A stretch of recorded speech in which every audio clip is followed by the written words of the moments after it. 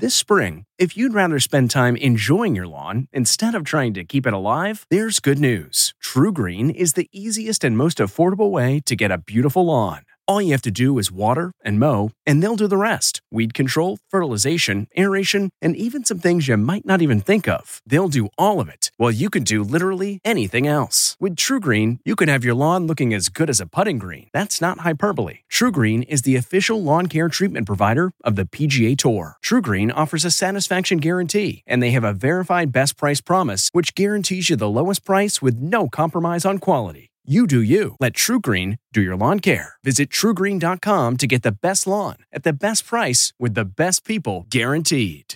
I'm Margaret Brennan in Washington, and this week on Face the Nation, my exclusive year-end conversation with Vice President Kamala Harris and our annual CBS News correspondence on what's ahead in 2022. 2021 was a year of ups, downs, and surprising setbacks for America, with a COVID pandemic that's suddenly intensifying despite the life-saving distribution of vaccines, and an economy that's created millions of jobs but sent prices soaring. The latest setback for the Biden administration? West Virginia Democrat Joe Manchin putting the president's $2 trillion social spending plan on ice as Congress wraps up for the holidays. I'm not giving up, the president's not giving up, and frankly, the stakes are too high. Vice President Kamala Harris will tell us about the administration's priorities in the new year and what the scrutiny of her first year in office has taught her. Do you think you're being set up to fail? No, I don't believe I'm being set up to fail.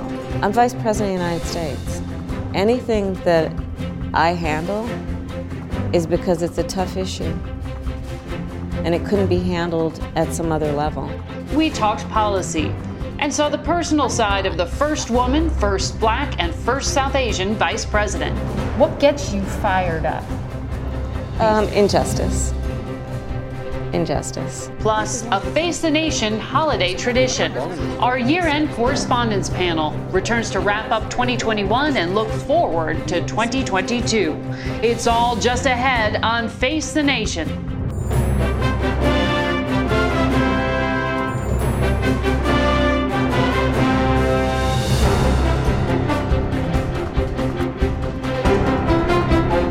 Good morning and welcome to Face the Nation. On this day after Christmas, we bring you a special conversation with Vice President Kamala Harris. We met up with her last week in her ceremonial office in the old Executive Office Building for a wide-ranging conversation. Everything from COVID to voting rights to the criticism that she has faced in her job. Medical experts are projecting that we could see as many as 1 million infections per day because of this new Omicron variant. Is our healthcare system prepared for what's coming? We are prepared for it, and there's no question. There is a lot about this moment that is frustrating, but let's not forget our individual power to actually do something about it. Everyone has to get vaccinated. The vaccines are free, they are safe, and they'll save your life. We're already seeing hospitals overwhelmed with Delta. Inflation is real. It's going to be with us as long as the pandemic dominates. As you know, the exhaustion is just with us all the time. When can you tell the American people this will end? We have the power today to have an impact on tomorrow, and we can't shortchange the significance of that. We have the power today to go out, and if you've not been boosted, go get boosted. The power today to go and get vaccinated. And that will have an impact on where we end up tomorrow. Is it the fault of the unvaccinated? I don't think this is a moment to talk about fault. It is no one's fault that this virus hit our shores or hit the world. I would not blame it on anyone in that way, but it is more about individual power and responsibility, and it's about the decisions that everyone has the choice to make, no doubt. But it is clear that everyone has the ability to make a choice to save their lives and to prevent hospitalization if they get vaccinated and if they get the booster. And so I urge people to do that. This is going to be hard for the economy. Are you going to need to ask Congress for another relief package? Well, let's talk about the economy. What is within our grasp? to pass Build Back Better. When we talk about the economy, the average person in America is going to measure the economy based on can they actually just afford to get through the day and through the month. The cost of living, can they keep up with the cost of living, childcare, elder care, prescription drugs. You're talking about the Build Back Better Act like it still has some life to it. As you know, Senator Joe Manchin said he's a no. You don't have the votes. I'm not giving up, the president's not giving up, and frankly, the stakes are too high. It is the cost of the bill that has led Senator Joe Manchin, at least publicly, to say it's actually going to hurt the economy. His argument is it'll add to inflation, among many other things. I think there is, without any question, room for discussion about what actually will be the impact to the economy, and objective, leading, and highly respected economists are weighing in on this discussion to say, in fact, no. When you look at what's actually possible right now, Yeah. do you feel that Senator Manchin is playing fair with you? I think the stakes are too high for this to be in any way about any specific individual. We have to, one of the things It's a 50-50 Senate, though, so It is. I'm the tiebreaker. Exactly. In fact, the president and I joke, and when I leave one of our meetings to go break a tie, he says, well, that's going to be a winning vote. Whenever I vote, we win. It's a joke we have. But the stakes are so high. And we can't afford, in this moment of time where we have an opportunity to do something so substantial in terms of public policy in America, to literally help families. I refuse to get caught up in what might be personal politics when the people who are waking up at 3 o'clock in the morning worried about how they're going to get by could care less about the politics of D.C. They just want us to fix things. But the child care tax credit has already expired. How do you We have to come extend up it. with We have how to do you do extend that it. without Well, Senator Manchin? you don't give up. That's how we do it. We don't give up.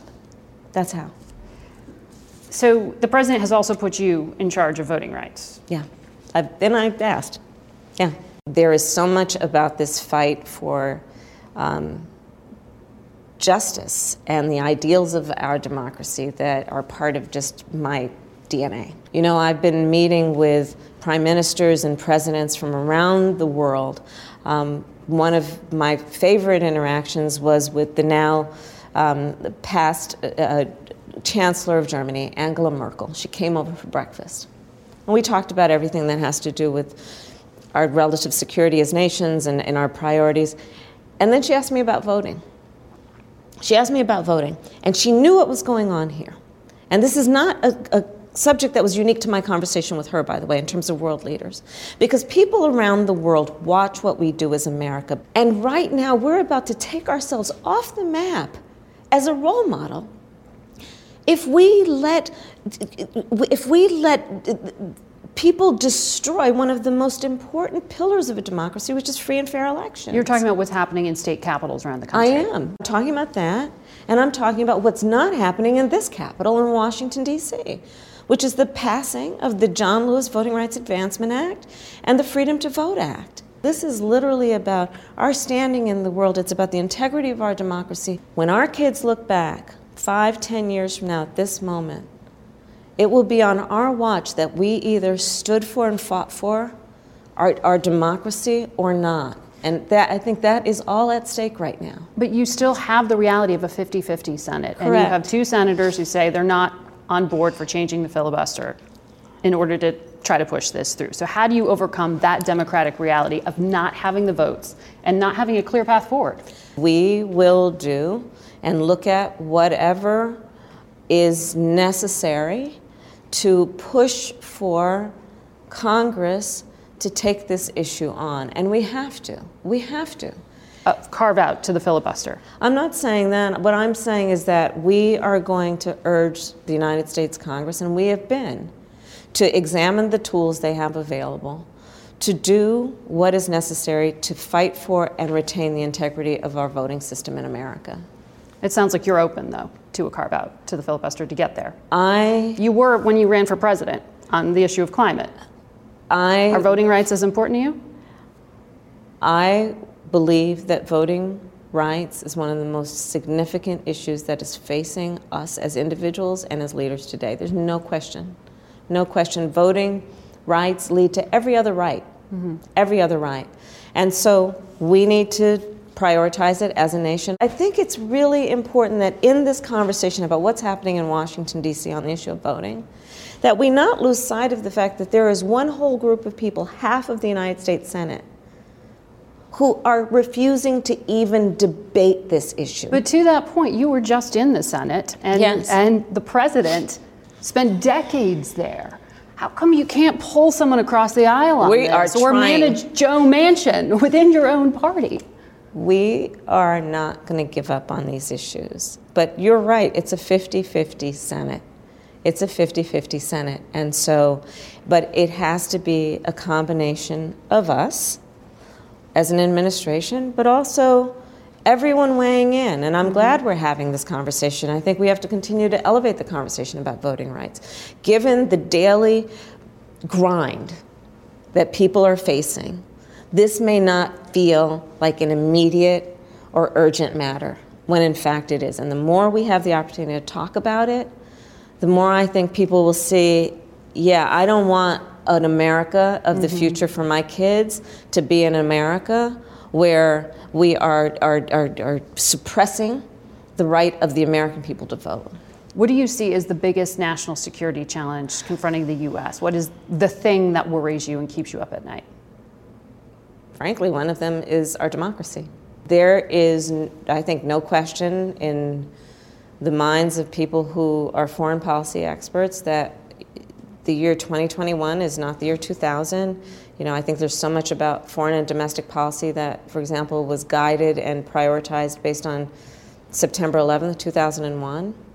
And we are embarking on a new era where the threats to our nation take many forms, including the threat of autocracies taking over and having outsized influence around the world. And so I go back to our point about the need to fight for the integrity of our democracy. In addition, it is obviously about what we need to do on the climate crisis. There are 100,000 Russian troops on the border with Ukraine. Yeah. Are we going to see a hot war in Europe in the next few weeks? Well, we are having direct conversations with Russia. We are very clear that that Russia should not invade the sovereignty of Ukraine, that we must stand up, and we are standing up for its territorial integrity. We are working with our allies in that regard, and we've been very clear that we are prepared to issue sanctions like you've not seen before. Does that mean sanctioning Vladimir Putin directly? I am not going to talk about specific sanctions, but we are making that clear to him, and we are in direct conversations. And we are also working very closely with our allies. And again, let's use this issue as an example of the importance of the strength of those relationships. But in the past, alongside allies, we've sanctioned. It's been punitive. It hasn't prevented anything. It hasn't stopped Vladimir Putin to date. And I'll repeat that the type of sanctions that we're talking about are sanctions that we've not done before.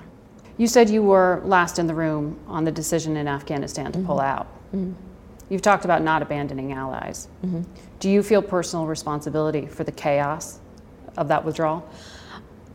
I fully supported the president's decision to, after what was taking on the fact of being an endless war, of pulling American troops out. And I think it's really important to remember that the previous administration negotiated a deal with the Taliban, did not invite the Afghan government to be at the table, and negotiated a deal that required and promised, as part of an agreement, that we would pull out by the end of May. So we were saddled with that responsibility based on an agreement between the United States and the Taliban. And you agreed to extend it and not to break the agreement with the Taliban. We made the decision that if we were to break the agreement, it would have been a whole other situation. And right now, I strongly believe that had we broken that agreement, we would be talking about the war in Afghanistan and American troops in Afghanistan. And we're not talking about that. I don't regret that. But I know, as a candidate, you pledged to protect the gains that were made for Afghan women. Yes, yeah. And I feel very strongly about that. Many of those Afghan women are not in school today because the Taliban is in control.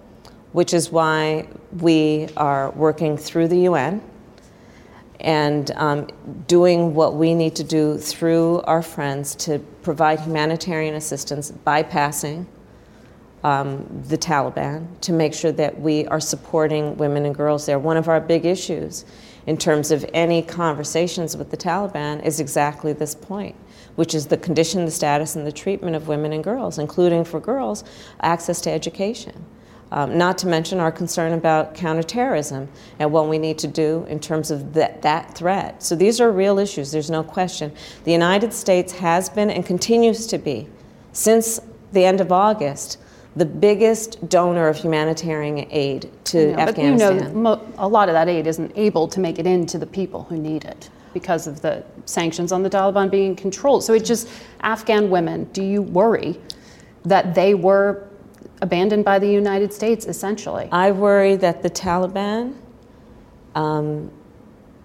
has not complied with what we know to be the appropriate treatment and the right treatment of girls and women. And that's why we are taking the posture that we are with the Taliban right now, because that is one of our greatest considerations and concerns. What do you think your biggest failure has been at this point? To not get out of D.C. more. I mean, and I actually mean that sincerely for a number of reasons. A large part of the relationship that he and I have built has been being in this, together in the same office for hours on end, doing Zooms or whatever, because we couldn't get out of DC. And on issues that are about fighting for anything from voting rights to childcare to one of the issues that I care deeply about, maternal health. Being with the people who are directly impacted by this work, listening to them so that they, not some pundit, tells us what their priorities are, I think is critically important. I've talked to some of your former Senate colleagues, and they say, you have been given an impossible portfolio. Donna Brazile, the former Democratic strategist, said, all the focus on turnover in your office is overblown, but you do need to renew and repurpose. Bakari Sellers said, her portfolio is trash. You give someone a portfolio that is not meant for them to succeed. Do you think any of this is fair? Do you think you're being set up to fail? No, I don't believe I'm being set up to fail. But because these are Democrats saying this. But more important, I'm Vice President of the United States. Anything that I handle is because it's a tough issue. And it couldn't be handled at some other level. And there are a lot of big, tough issues that need to be addressed. And it has actually been part of my lifelong career to deal with tough issues. And this is no different. Why do you think there is such scrutiny? I mean, women are always held to a different standard. That's just a fact. Is the fact that you're a woman and the fact that you are a minority in this office part of why there is such scrutiny?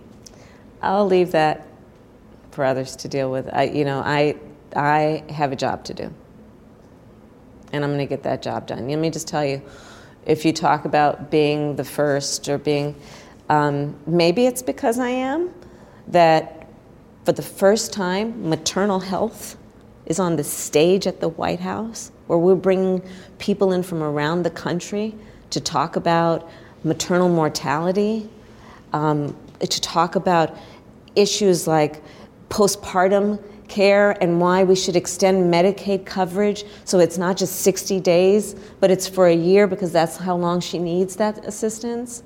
And to do it because it's the right thing to do, regardless of your gender, regardless of your race, and it affects so many women around our country. We'll have a lot more of our conversation with the Vice President in 1 minute. This episode is brought in part to you by Audible, your go-to destination for thrilling audio entertainment. Whether you're looking for a hair-raising experience to enjoy while you're on the move or eager to dive into sinister and shocking tales, Audible has an exclusive collection of thrillers from best-selling authors that will keep you on the edge of your seat. Like James Patterson's first audio-only thriller, The Coldest Case. Experience stories like never before, where every chilling detail is brought to life by captivating sound design. Plus, as an Audible member, choose one title a month to make yours forever. And now, new members can try Audible free for 30 days. Just visit audible.com/WonderyPod or text WonderyPod to 500-500. That's audible.com/WonderyPod or text WonderyPod to 500-500. Rakuten's Big Give Week is back with 15% cash back. It's a festival of savings at hundreds of stores, including Doc Martens, Ninja Kitchen, and Hotels.com. Prep for summer and save big on beauty, travel, electronics, and more. It's one of Rakuten's biggest cashback events, and it's on May 6th through May 13th. Join today for free and get an extra 10% cashback boost. Go to Rakuten.com or download the Rakuten app today. That's RAKUTEN. Shoppers get it. Here's more of our conversation with Vice President Kamala Harris. When you hear people start talking about 2024, do you feel that's disrespectful to you and to the president? I think that there are so many issues that are present issues in 2021 that I just don't have the luxury of engaging in that. You know, the pundits can sit back and do whatever they do.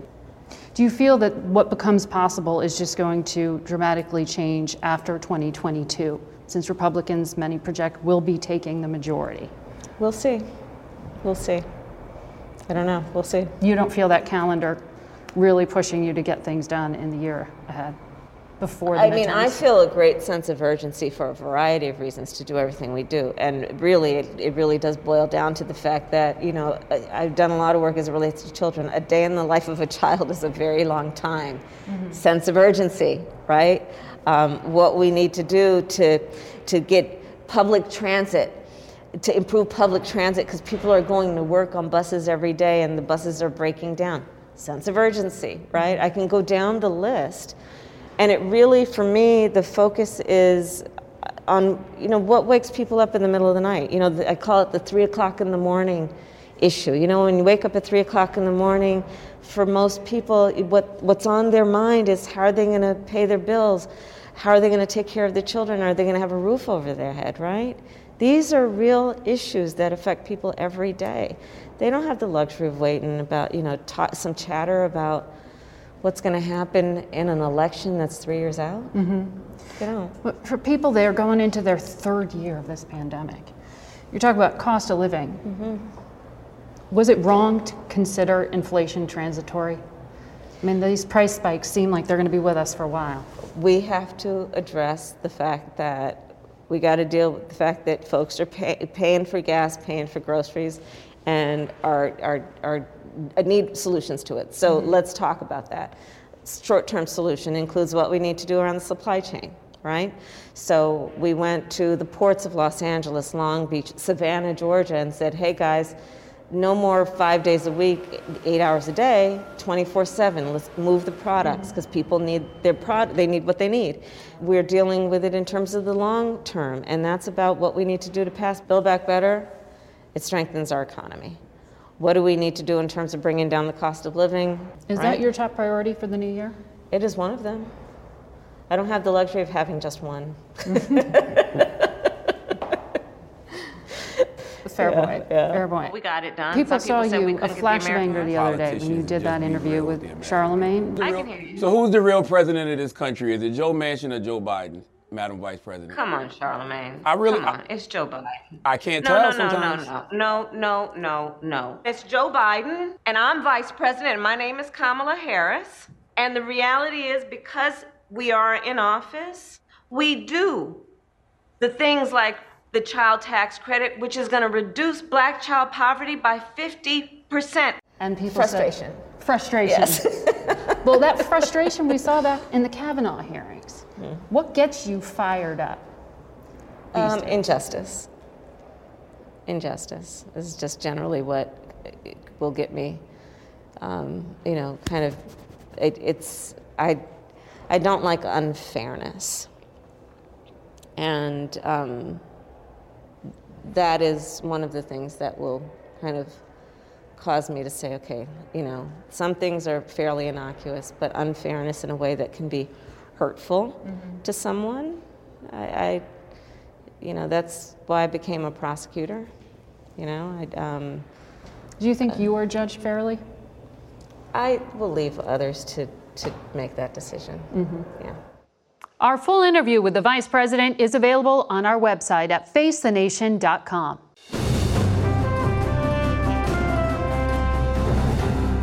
Welcome back to Face the Nation and our annual CBS News Correspondents' Year-End Roundtable. This year, we're joined by some of our beat reporters here in the Washington Bureau, including CBS News senior White House and political correspondent Ed O'Keefe. Jan Crawford is CBS News chief legal correspondent. Weijia Jiang is also CBS News senior White House correspondent. CBS News national security correspondent David Martin's also here. And finally, Nicole Killion, who is CBS News congressional correspondent. So it's good to have you all and see your bright, shiny faces in person. Nicole, this has been just 8 months of infighting and tangling over the Build Back Better spending bill that the White House has really made a signature issue for the president. Is it dead on arrival, or is this just on life support in 2022? I think life support is a better way to look at it. I don't think Democrats are going to give this up without a fight, even with some resistance from Joe Manchin, because the reality is he has been resisting all along and expressing concerns, whether it's about the impact that Build Back Better could have on the economy, could have on inflation. That is something he reiterated towards the end of this year. So while right now it looks like Democrats are kind of at this stalemate, again, I think you will see Democratic leadership really try to prod him over these next couple of weeks to get on board. But Ed, doesn't this hurt Democrats the longer this drags on? I think what's hurting them more than anything is the focus on the process of it all, which they themselves have allowed to be the focus by virtue of the arguments they've had in public, the incredible disagreements that they can't seem to get over, and the fact that the president engages behind the scenes but hasn't done necessarily as much publicly to try to get the warring factions of his party together to say, let's just get a deal. Whatever comes of this Build Back Better debate may not be enough when you ran in 2020 on a promise to do so much more and yet weren't able to secure a big enough majority to make it happen. So the threat for them is a depressed and confused and upset base of support that may not feel compelled to show up if this infighting continues to bleed into 2022 too much. Right. And if they remain so focused on all of that and don't get out in the country to try to sell and explain it to skeptical Americans. So remember who is at the center of this, right? And that's Democratic Senator Joe Manchin, who has a lot less to lose politically than the others because he comes from West Virginia, a deeply red state, and he's aware of that. So again, when you're talking about the political ramifications of this, he is probably thinking of that less and might even be thinking the other way of how a no vote could garner even more support in his state. But what he has also argued is that this would hurt the economy. On the other hand, President Biden has argued this is just absolutely a requirement for the kind of economic recovery and rebuilding he says is necessary. So what's the strategy if you can't get $2 trillion through? Well, I think the problem is that, when you look at West Virginia and you look at how poor it is, when you look at all the levels of unemployment and how much the need is there for some of the measures in the social spending plan, the poison pill is attached to it, and that is the president's sweeping climate proposals. So perhaps if there was a way to decouple them, Manchin would be more on board. But I do not think that that is something that the White House would be willing to entertain, because it's really their only and maybe last shot at passing these huge climate change proposals that he would like. West Virginia native yourself, of course. But Ed, it is the Federal Reserve's job to control inflation. Let's be clear here. But doesn't matter. Commander-in-Chief will get the blame for it if spending continues to spike. Does the White House believe that the price spikes are actually a short-term issue? Oh, well, they thought that certainly at the end of the summer into the fall, but I think if you look at what the Fed has said since, they now understand that this is going to continue further into next year. There's going to be this kind of, once in a lifetime, perhaps, economic disruption that leads to a long and painful and expensive reshuffling. And when things are bad economically, they take it out on those in charge, and that's Democrats. So you add that plus the historic nature of a midterm where the party in power usually loses seats anyway, right. And they know they could be in for a real shellacking. David Martin, I was speaking to a White House official the other day who was talking about the holiday season and saying Vladimir Putin may be making himself known to the world. Do we see a hot war in Europe at the beginning of 2022? Well, the estimate is that once the ground freezes, so that Russian tanks and personnel carriers can get good traction, they'll be liable to go from all those western districts of Russia into eastern Ukraine. I mean, what Putin is trying to do here is basically walk back history by pulling Ukraine back into the Russian sphere of influence. And he's made these demands like he needs a legally binding guarantee that Ukraine will never be allowed to join NATO. I mean, surely he knows that's a non-starter. So the question here is that just his going-in position, or is that his pretext for an invasion once his demands are turned down? Well, we went through a part of this back in 2014 when Vladimir Putin annexed part of Ukraine.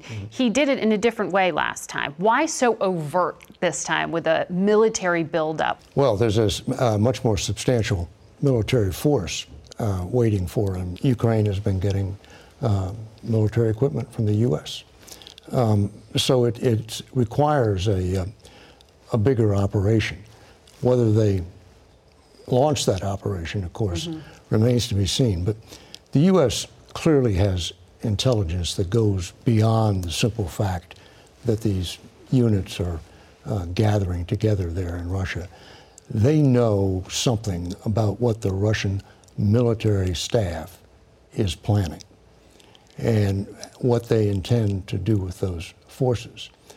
And right now, they are clearly making the preparations, making the plans to go in to eastern Ukraine.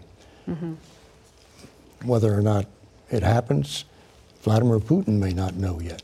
Right, and U.S. intelligence says he hasn't made up his mind. But of course, this is being watched because it's a test case of what President Biden will do and how he will respond to an adversary. And on the heels of Afghanistan, which looked quite chaotic, this is a big test. It is. I think one of the big dangers for 2022 is that countries like China, Russia, Iran are going to look at what happened in Afghanistan and decide the U.S. is a spent force and we can roll them. And that's not a good mindset to be in. No. Jan. I just have to say, every time we do these annual correspondence panels, David says something that makes my heart stop. We're all kind of running around chasing kind of shiny objects, and David just says, listen, I mean, it's every year. And you know what's scary is he's usually right. Oh, no, I know. Believe me. But Jan, in terms of predictions, the big one that I remember you making just a few weeks back about the future of Roe versus Wade in the Supreme Court was that we won't really know the answer to the question on the court's direction until maybe June. Right. I mean, and history is a guide for that as well, if you want to look back. In 1992, which is the last time the Supreme Court had a frontal assault on Roe versus Wade. They were at the brink of overturning it then. They had 5 votes to overturn it. And then at the last minute, of course, Justice Kennedy, former Justice Kennedy, switched his vote to preserve it. So while there may be 5 votes now, and I suspect that there are, anything can happen between now and June. So those who are saying it will be overturned are perhaps taking too early a call. It may well be overturned. I would not be surprised. And what does that scenario look like? Then we just have a patchwork of different states with different laws. Yeah, the court would take a position that, as conservatives have long maintained since Roe was released, that it's a lawless opinion with no basis in the Constitution. There's not a right to an abortion in the Constitution. That would mean that the court would be neutral, and the Constitution is neutral on the issue of abortion, so it would go back to the states. And the legislatures, which are closer to the voters, as the argument, would then decide whether to allow abortion, what restrictions to allow. The political process would happen in the individual states or in Congress. But it would take the court out of the issue of abortion, basically, and let the state legislatures decide. To Jan's point, keep an eye on the states. We're going into a year where you're going to have dozens of competitive governor's races. And I would argue, at least in recent history, this will probably be the most consequential cycle for governor's races for a lot of reasons. One, because abortion may very well become an urgent issue. Two, because voting rights remains a concern, and there are ways in the states for either party to restrict or expand access. But for the biggest reason, perhaps, if certain presidential battleground states swing towards control of one party or another, they are potentially setting out the playing field going into 2024. Mm-hmm. You have big races in places like Wisconsin, Michigan, Georgia, Arizona, which were all deciding factors in 2020. If Republicans take full control of those, there will be pressure put on them by a certain former president to put some things in place that would make it harder. But when you go to those state capitals, Nicole, I mean, what is it, 19 states, 33 laws that make it harder for Americans to vote. The White House points to that. They look at the anniversary of the January 6th siege of the Capitol, and they say politically, or at least optically, they're going to start talking about building momentum for voting rights. Does anything actually get passed in 2022? I mean, again, I think it comes down to the numbers. It is going to be a difficult thread to weave, but as I said, I think there will be a very deliberate effort to try to move forward on it if they can. The White House wants to get caught trying, Weijia. Oh, absolutely. We were just talking to some White House folks who said, you know, they were really realistic about this as well, and they know that it is going to be a struggle. The problem is the president knows also how critical this issue is for the Black community. He's aware of the promises that he's made, so he has to show that he is at least doing everything he can to get it done. And David, all of this gets intertwined into January 6th and the insurrection.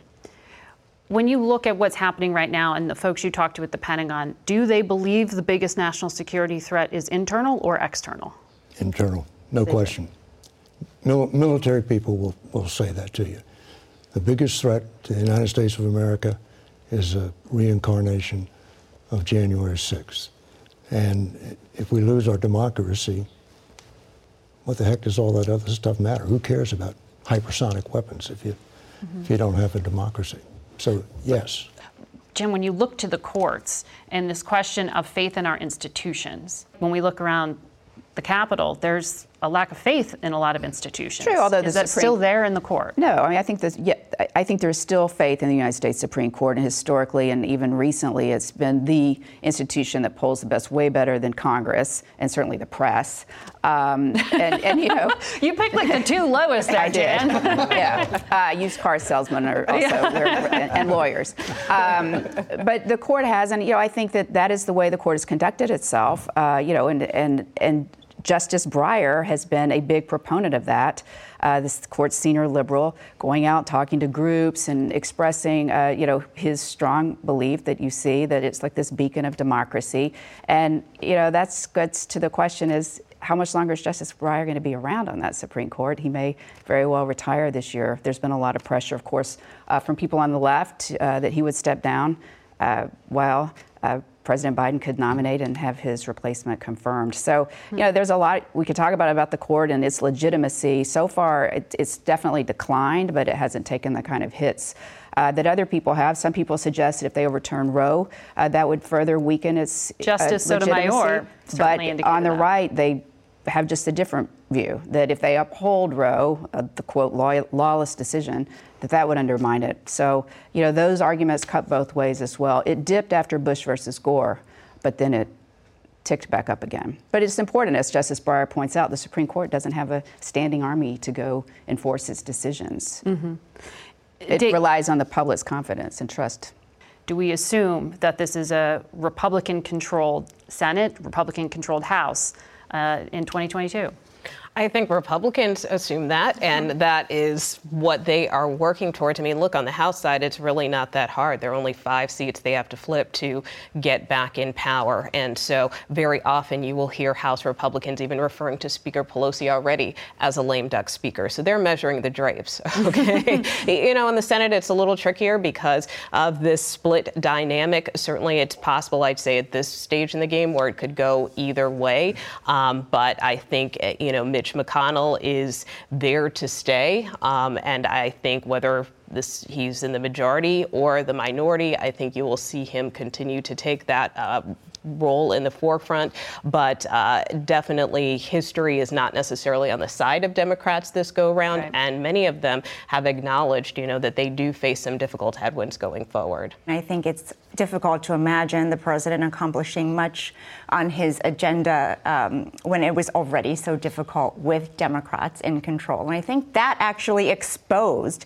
how much conflict there is within that party. Mm-hmm. And I don't know that they had anticipated it being done in the open in the way that it was. But even when you look at all of the president's successes, it came with a lot of public fighting when it came to the American Rescue Plan or even the bipartisan infrastructure law that just passed. You saw how moderates and progressives really butted heads and had to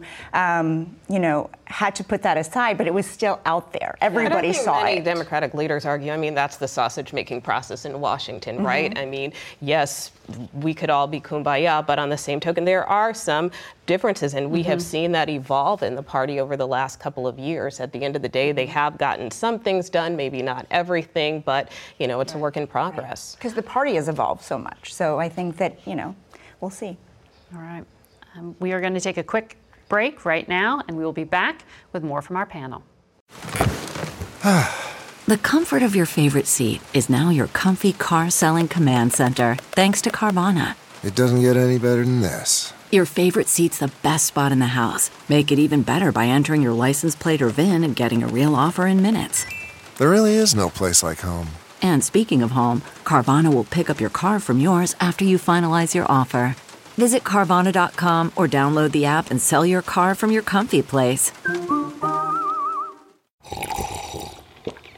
That's not just the sound of that first sip of Morning Joe. It's the sound of someone shopping for a car on Carvana from the comfort of home. That's a good blend. It's time to take it easy, like answering some easy questions to get pre-qualified for a car in minutes. Talk about starting the morning right. Just like customizing your terms so your car fits your budget. Visit Carvana.com or download the app to experience car shopping the way it should be. Convenient, comfortable. We're back now with more from our correspondents panel, and this is when we ask you to do the thing you hate doing, which is predict the future. But they are informed predictions, I know. Jan, what is it that you see happening in 2022? Well, I normally predict that Alabama will win the national championship, so that's getting kind of too easy to predict. But I'm going to focus on the court and the issue of abortion. I predict that the Supreme Court will overturn Roe versus Wade. Say that the Constitution and the court is going to be neutral on the issue of abortion, which would send that back to the states to decide how they wanted to handle it, specific state by state issue. The vote could well be 6-3. With the Chief Justice joining the 5 more conservative justices after failing to put forward a more incremental approach. That would have huge implications. Yeah. No, it would radically shift the debate, which and the confirmation process for Supreme Court justices. It would shift all of that back to the states. It would also mean that state legislators could no longer play politics with the issue of abortion, knowing that the Supreme Court would overturn it. So all of a sudden in the state legislatures, those positions that politicians now are taking to pander to the left or more specifically to the right, knowing the court will step in, all of that now is real. And so they will actually have to make real decisions based on what their voters want, or they're out of office. David? I'm going to duck the tough one of whether Putin will invade Ukraine or not. If he hadn't made up his mind, I shouldn't have to make up mine. There are 2 mysteries out there. What's causing Havana syndrome, these debilitating symptoms that hit Americans overseas that seem to be the subject of some kind of directed energy attack? And where are these unexplained aerial phenomena we call UFOs, these drone-like objects that show up in the middle of U.S. military exercises? Where the heck are they coming from?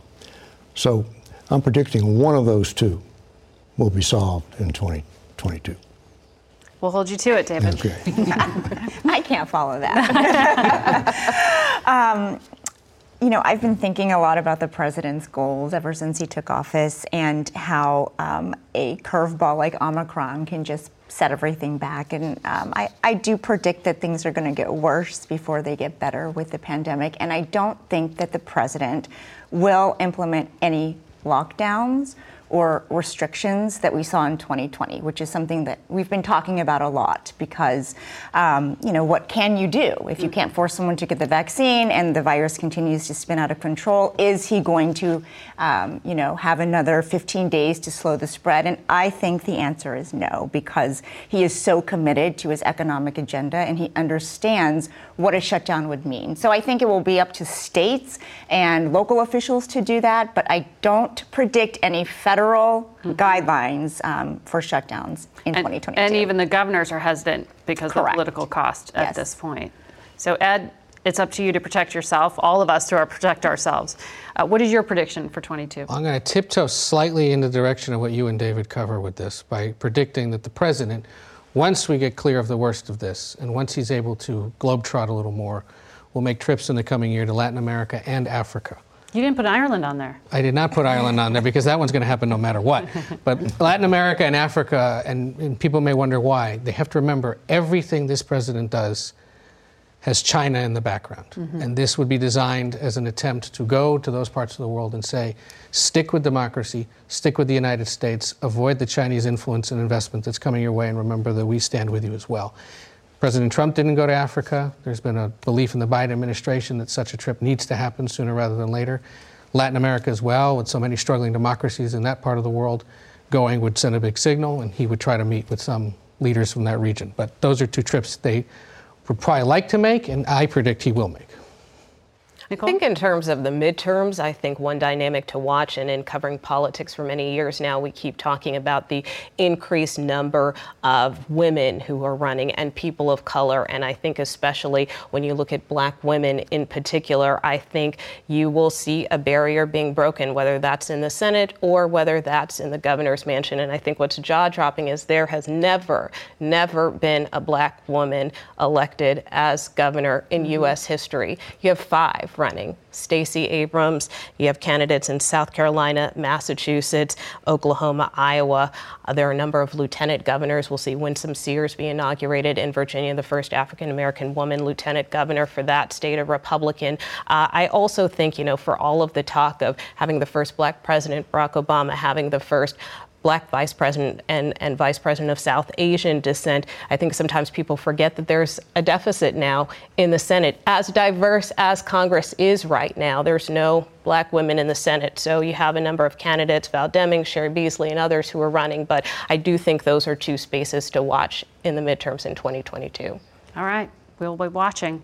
Thanks to all of you for joining us. Have great holidays. CarMax is putting peace of mind back in car shopping by putting you in the driver's seat to find a ride that's right for you. Because at CarMax, we believe you shouldn't just settle for a car. You should love your car. That's why every car we sell is CarMax certified quality, so you can be sure with upfront pricing that's the same for every customer. So don't settle. Find love at first drive and start shopping now at CarMax.com.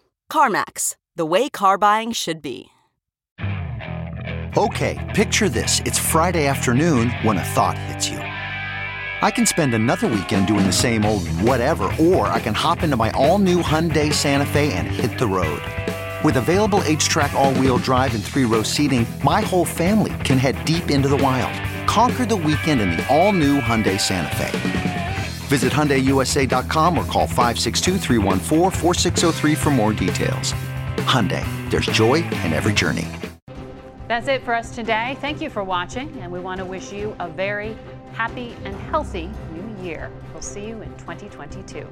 For Face the Nation, I'm Margaret Brennan. Today's guests were Vice President Kamala Harris and a roundtable of our CBS Washington reporters, Chief Legal Correspondent Jan Crawford, Senior White House Correspondent Weijia Jiang, Senior White House and Political Correspondent Ed O'Keefe, National Security Correspondent David Martin, and Congressional Correspondent Nicole Killian. The executive producer of Face the Nation is Mary Hager. This broadcast was directed by Shelley Schwartz. Face the Nation originates from CBS News in Washington. For more Face the Nation, we're online at facethenation.com, and you can follow Face the Nation and CBS Radio News on Twitter, Instagram, and Facebook. Face the Nation's also on our digital network, CBSN, at 12 p.m. and 4 p.m. Eastern Time every Sunday. If you like Face the Nation with Margaret Brennan, you can listen early and ad-free right now by joining Wondery Plus in the Wondery app or on Apple Podcasts. Prime members can listen ad-free on Amazon Music. Before you go, tell us about yourself by filling out a short survey at Wondery.com/survey. You know how to book flights and hotels. All you're missing is a tool to plan the travel experiences you'll have once you arrive. That's why you need Viator. Book guided tours, excursions, and more in one place. There are over 300,000 travel experiences to choose from, so you can find something for everyone. And Viator offers free cancellation and 24/7 customer support for worry-free travel. Download the Viator app now and use code Viator10 for 10% off your first booking in the app. Find travel experiences for you. Do more with Viator. The Hargan women seem to have it all. From the outside looking in, we were blessed. My mom was amazing. But as detectives would soon learn, there was a lot going on inside the Hargan household. Ashley and I have been calling my mom and the house and Helen. No one's answering.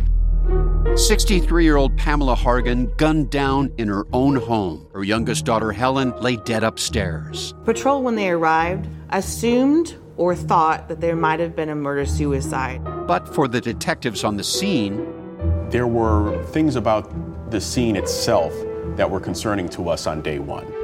Who would want to kill their mother and their little sister?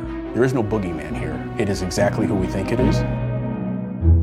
I'm Peter Van Sant from 48 Hours. This is Blood is Thicker, the Hargan family killings. Listen to Blood is Thicker, the Hargan family killings early and ad-free on the 48 Hours Plus subscription on Apple Podcasts.